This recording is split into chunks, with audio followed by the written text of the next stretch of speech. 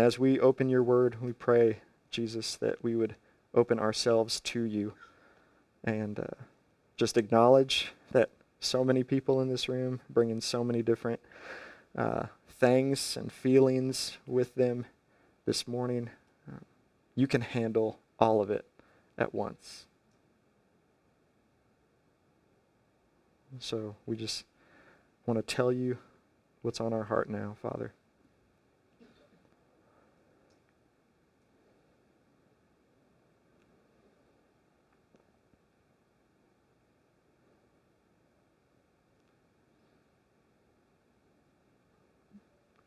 Thank you for loving us. Speak to us, we pray. Amen. So for most of 2019, we've been walking through Matthew's Gospel, taking a couple little breaks. But starting in October, through the end of the year, we're traveling through chapters 8 through 10, when Jesus is healing, casting out demons. There's little snippets of teaching, and then in chapter 10, he goes and tells his disciples to do what he's been doing. So we're approaching that. We're not quite there yet.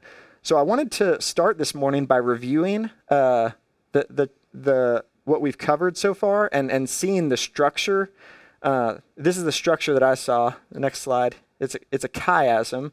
You don't have to remember that term, but what a chiasm is it's like A, B, C, and then B, and then A, where the two B's are basically the same thing. The two A's are basically the same thing. And it's a way to design, it's a literary structure in order to make a point. And I thought it'd be helpful today to look at it in order to just kind of orient ourselves. When we just go through passages verse by verse as we've been doing, it's easy, or if you miss a week, it's easy to kind of miss the big picture that Matthew's painting. And so this is all about faith in Jesus. Jesus is inviting us to trust him. The healings and the teaching and the mercy, the healings that Jesus is doing is out of his mercy, out of his great compassion. We're going to see that next week when Jesus goes throughout cities and villages, teaching in their synagogues, proclaiming the gospel. And this is what it says in Matthew 9:36. It says, when he saw the crowds, he had compassion on them, for they were harassed and helpless like sheep without a shepherd. And so that's what Jesus is doing in a nutshell with the healings, is he's demonstrating in tangible ways his mercy. And all of this points to Jesus' authority, which we saw extensively. Matthew is unpacking that Jesus is like the fulfillment of the temple imagery in the Old Testament. You'd go to the temple to get your sins forgiven. You'd go to the temple because that's where God met man. It's where heaven and earth collided and overlapped. And through multiple stories, Matthew is painting that same picture, that Jesus has authority over everything on heaven, like in the heavenly realms are demons and stuff. And then Jesus also has authority over the earthly realms, like when he calmed the wind and the waves. That's in Matthew 8. So Jesus is demonstrating this authority, and all of this is pointing to his being the fulfillment of the temple imagery. So that's kind of the big overview. I just think it's helpful to occasionally remember, oh yeah, this is kind of what we've been covering, where we've been, before we dive into our text today. Because last week, this message is kind of part 2 of last week's message, because last week we saw Jesus say to the woman who reached out and touched him, and then she was instantly healed of a medical condition she had for 12 years and none of the doctors could help her with. When she was healed, Jesus said, your faith has healed you. And this week, he says, according to your faith, let it be done to you. And it's really the same idea, that Jesus is healing according to someone's faith. And I don't know about you, but in the past, like when I come to these passages, it's like, okay, I get that's what Jesus said. I don't really know what that means. But I find it incredibly helpful to think about my son, who's like 2 years old, right? He just turned 2. And we give things to Wyatt. We give good things to our son, Rose and I, my wife, according to his please. Does that make sense? Wyatt is old enough to say please. And so we often will not give Wyatt what he wants until he asks, and he asks the right way. please kindly. And that doesn't mean that every time Wyatt asks with a please, he gets what he's asking for, because we're teaching him how to live well. We're trying to teach Wyatt, whether he gets it or not, that he's living well by asking instead of taking, by trusting us to ask and to ask kindly without a sense of entitlement. So Wyatt gets things according to his pleas, and our Heavenly Father, in his sovereignty, he's got control over everything. He chooses to relate to us out of our faith. And so according to their faith, they are healed. That's the way that God is choosing to relate to us. Like Hebrews says, it's impossible to please God without faith. And God wants this intimate relationship with all of you, with everyone. He's offering this relationship, but we come to him in faith. So does that make sense a little bit? Okay, thanks. Because if we can understand according to your pleas, then I think that Jesus healing and interacting with people according to their faith will also make sense. And just because we have faith doesn't mean that we're going to get what we asked for, okay? Just like Wyatt's pleas doesn't guarantee that he gets what he wants. Our Heavenly Father loves us so much, he's teaching us how to live well, not how to manipulate him or other people, but how to live in ways that please him. So here's our text today. Here's all that. It's just to build up so that we can hear the scripture for what God says. Matthew 9, verses 27 through 34. As Jesus passed on from there, 2 blind men followed him, crying aloud, "Have mercy on us, Son of David." And when Jesus entered the house, the blind men came to him, and Jesus said to them, "Do you believe that I'm able to do this?" And the blind guys said to Jesus, "Yes, Lord." And then he touched their eyes, saying, "According to your faith, be it done to you." And their eyes were opened. And Jesus sternly warned them, "See that no one knows about it." But they went away and spread his fame through all that district. As they were going away, behold, a demon-oppressed man who was mute was brought to Jesus, and when the demon had been cast out, the mute man spoke. And the crowds marveled, saying, Never was anything like this seen in Israel. But the Pharisees said, he casts out demons by the prince of demons. So here's my summary of this passage today. And honestly, I think it applies to chapter 8 and 9, kind of this whole section. In this passage, you have open minds, which I couldn't find a good emoji for. Closed minds, and you have blown minds. The open minds are the blind men. They're very open-minded.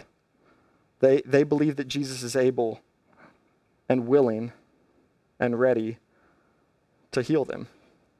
The closed minds are the Pharisees, who refuse to believe that Jesus would be the Son of David, that the blind men cry out that he is. And then you have the crowds, the blown minds. They're just amazed at what's happening. So we're going to dig into this, but really what I want to invite you to consider today is that faithful living, putting our confidence in Christ, it is living open-mindedly. And open-minded does not mean undecided. Often when I hear that word, it's like, oh yeah, anything is true, whatever's true for you. That's not what it means necessarily at all. The blind men were the first to see Jesus as who he really was. Matthew 1:1, if you remember how this gospel starts, it's with it's a great attention grabber. If you want to like learn from Matthew how to start a speech, start with the genealogy. You know, a record of the genealogy of Jesus Christ, the Son of David. And we don't hear that phrase applied at all in Matthew again until the blind men. They're the first ones to see Jesus in that light, in this gospel. The blind men are the ones who see Jesus as he is. And so they're open-minded, doesn't believe that they are undecided. They've decided this is who Jesus is. And another example of open-mindedness is like last Sunday's passage where a dead girl's father went to Jesus even after his daughter died. And after a bunch of people laughed at him for Jesus saying, oh, she's not dead, she's just asleep, he put all those people outside the house and he trusted that Jesus would do something good in the situation. That's open-mindedness. It's basically saying, I'm open to whatever God might choose to do. I'm open to the fact that I don't know everything. And then you got, of course, like I said, the closed-minded. And I think a big reason that the Pharisees were so closed-minded is miracles, like we've been looking at, like Jesus has been doing. Miracles make people feel uncomfortable. Like real miracles bother people. They don't have a category for where that fits in their worldview. And so they just associate, okay, he drives out demons, he must be associated with demons. That's what they thought, the Pharisees, about Jesus. And then you have the minds blown, the category of the crowds. They were just amazed. And it sounds worshipful to have your mind blown by God. And I think it might be temporarily, but based on Matthew 8 and 9 and all of Scripture that I see, I don't believe that's where God wants us to stay. It might be okay to be there for a little while, but let's be honest. Throughout this gospel so far, the crowds have been spectators. They have not been participants in the kingdom of God that Jesus is ushering in. And so blown minds don't seem to produce the discipleship that Jesus is inviting people into. And so as we consider these three categories of responses to Jesus and his work, let's do a little practice of putting ourselves in the story to understand what open-minded faith feels like or looks like. I invite you to close your eyes if you want, because these guys were blind. And what we're going to do is we're going to put ourselves in the story to get more connected ourselves to what it means to live with faith that is open-minded to what God might do. So imagine you're one of the blind men and you're chasing Jesus, who, we'll just say for this scenario, where you sit, Jesus is back like in the sound booth, okay? Caleb, Cassie Waller. And you have to navigate without being able to see physically. You have to navigate your way back there, but Jesus is on the move too. So let's say they go downstairs into a room because Jesus went into a room. It'd be hard enough to find Jesus like in the midst of a crowd, let alone Jesus going into the room. All the while, though, you're calling out for him. So why is Jesus going into a room? He's making it harder, it seems, to catch him. It'd be incredibly difficult, wouldn't it, for you to navigate your way to find them without being able to see. You can open your eyes now. That open-mindedness, though, weren't you so active in that scenario? You were doing everything you could to find the people, to find the person that was moving. And when Jesus went into a room, like, to me, I think it's just funny. Like, why is Jesus going into a room when blind men are calling after him? But it just goes to show that their open-mindedness is very active, and our faith should be very active when we pursue Jesus. Jesus asked them, when they finally caught Jesus, he said, "Do you believe that I'm able to do this?" And why would Jesus ask that? Like, let's just let this hit us kind of freshly. They've been calling out, making a big scene to find Jesus, to hunt him down. And then he said, "Do you believe I'm able to do this?" Maybe he was making sure that they just weren't grabbing attention for themselves. But I don't know. They said to him, "Yes, Lord, we do believe." So both their actions and their words lined up. And Jesus touched their eyes. And that's when he said, "According to your faith, be it done to you." That faith was expressed in active pursuit of Jesus. And then their eyes were open. And do you remember the first thing that they saw when Jesus opened their eyes? They saw Jesus' serious face. Yeah, his serious face. And he invites them into further discipleship, further following of him. Simple instruction. Don't tell anyone about this. Then they become closed-minded, don't they? Rather than remaining open to what the Son of David, the Messiah, the long-awaited Savior, would have them do, their next step is very simple.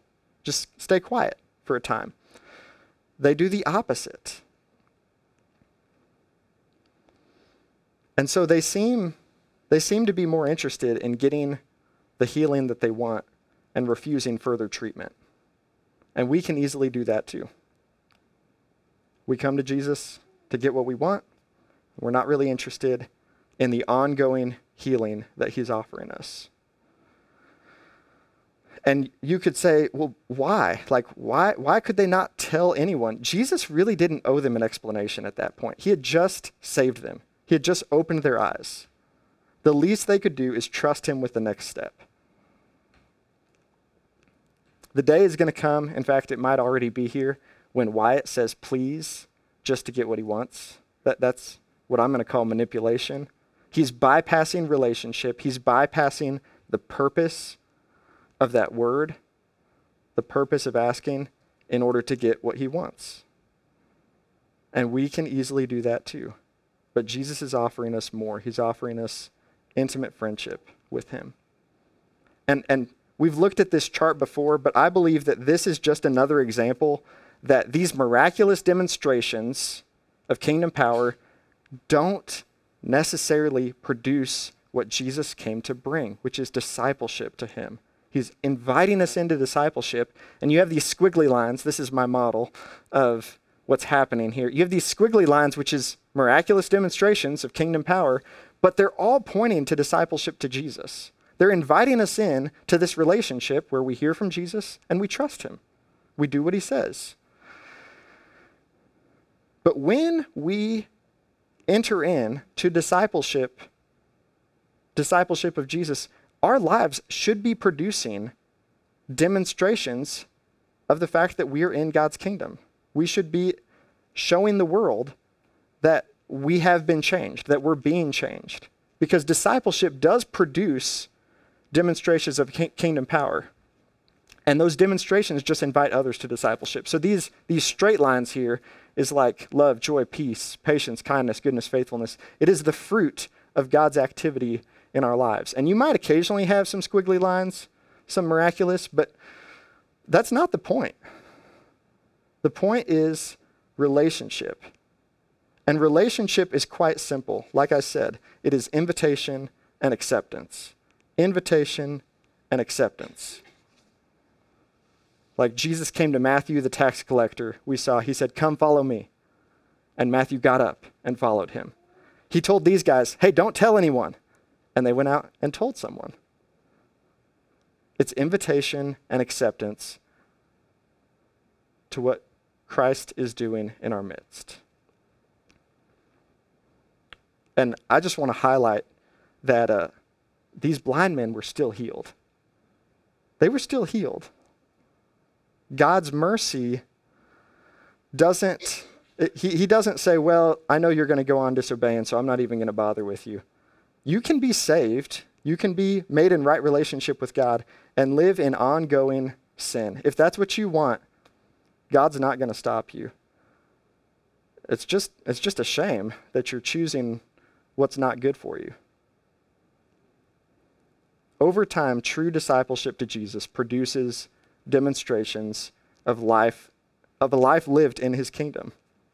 And I also want to say, God doesn't normally work through miraculous means. For us today, this won't look like making blind men see every day. Perhaps that you'll never have an experience like that. But God's Spirit does give us power to witness to the person and work of Jesus. So how does it look? Well, Colossians 3:17, I think, paints a very beautiful picture for us to move towards. Paul says to the church in Colossae, whatever you do, whether word or deed, do it all in the name of the Lord Jesus Christ, giving thanks to God the Father through him. So this is what life lived in the kingdom of God can look like. Whatever you do, I don't know what that doesn't capture. Washing the dishes, teaching a class, praying for others, building an airplane, encouraging one another, raising kids, raking leaves. Do it all in the name of the Lord Jesus. What does in the name of Jesus even mean? Is that just something that we pray at the end of our prayers? It helps me to think about power of attorney. When you have power of attorney, you've been granted authority to act on someone else's behalf, to make decisions. And so to pray in Jesus' name would be to pray in such a way that you're saying Jesus would sign off on that prayer. Jesus would approve of how I raked those leaves, my heart in raking those leaves. All those things, raking leaves, raising kids, washing dishes, doing your job at your workplace, all those things can be done in the power of God. They can all be demonstrations of life in the kingdom. They can also be demonstrations of our own power and our own kingdom. So what's the difference? It takes faith. Faith to engage God in your daily life. Faith to remain open. God, what are you doing here? I'm having a really hard day. What are you doing in the midst of what I'm feeling, in the midst of these circumstances? When we're aware of God's presence and power, we are living connected to the reality of his kingdom. And this is straight from Jesus' teaching in Luke 17. When he was asked by the Pharisees, when is the kingdom of God going to come? Jesus said, the kingdom of God is not something that can be observed, nor will people say, here it is or there it is, because it's right here. It's in your midst. And the Pharisees were not connected to it, and so they didn't see it, even though they were talking to the king of the kingdom. Our lives, we have authority, we have power. Because of the risen Christ, we have power to live in ongoing connection to the king and in his kingdom. And when we do that, the last part of Colossians 3:17 just takes care of itself. We give thanks because we're aware of the good and beautiful God. So here's the concluding practice. You could call it application, but it's really only application if we do it. So I'm going to invite us to do this, and it might look differently for each one of us, but the concluding practice is to exercise faith as open-mindedness to Jesus. And here's some questions that I found helpful to reflect on. And I'm going to give you some time after the message and even into the songs to answer these questions. You could use the piece of paper, the cards in the seats in front of you. But the first question, to take notes, the first question is, what have you been trusting God for? Because if God has chosen to relate to us in faith, we have to be trusting him for things. Like that, we're not really living in relationship with him if we're not living in ongoing trust. So what have you been trusting God for? It might be healing. It might be you've been suffering physically and you trust him for healing. It might be the salvation of your kids. It might be something else. But what have you been trusting God for? And then in the midst of that process, of walking faithfully with God in that, what has helped you? What has helped you to remain open to what God has? Even if it doesn't make sense, like the blind men, they got the instructions to not tell anybody about this. It just didn't make sense to them, so they went and did otherwise. But what has helped you, or what is helping you to remain open to what God has in the midst of what you're trusting him for? And then think about how might God be using faith to make you well? Another way to ask that is, what is God teaching you in the midst? It's always in trusting God that healing happens. Even if healing doesn't happen the way that we want or the way that we thought it would, you might not ever get the healing that you ask for, but getting deeper relationship with the healer is always better. It's always better. And every time you go to God asking for healing, you're approaching him. You get to relate to him in that faith. And it might be a refining, a shaping of your relationship with him, but go to him in faith. He will teach you how to live. So I'm going to give you some time to reflect on these questions, and I encourage you to let God speak to you, but also invite someone to pray for you. We did this last week too. This is not, you don't have permission to go to someone else and pry into their life, but you do have permission very much to invite someone else into your life and ask them to pray for you. Incorporate this. This is something that should be happening in our small groups every week. So this isn't new, but we don't often do it on a Sunday morning. Reflect on this and then invite someone who you trust to pray for you. So I'm going to give you some time to reflect, and then whether it's inviting someone to pray for you after the service or during the songs, or maybe it's just saying, I'm going to get with a person later. I'm going to sing as my prayer to God. Exercise your faith. This is an opportunity to exercise your faith today. So let's take some time to reflect on these questions.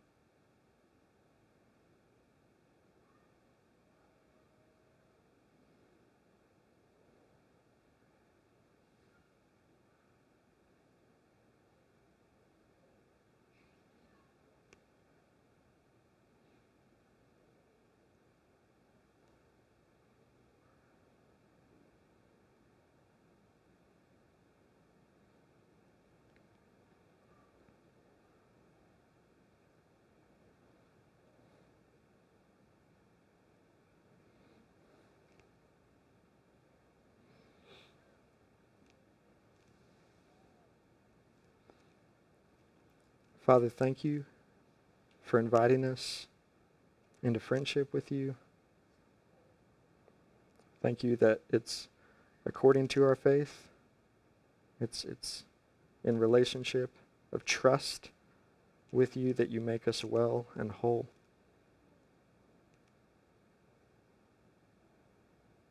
And we have the utmost confidence. We can have complete confidence that ultimately you will heal and restore all things. So even if we continue to suffer now, to wait now, you're working all things for our good and for your glory. So help us to live in faith today, trusting that you're a good Father who is teaching us how to live well.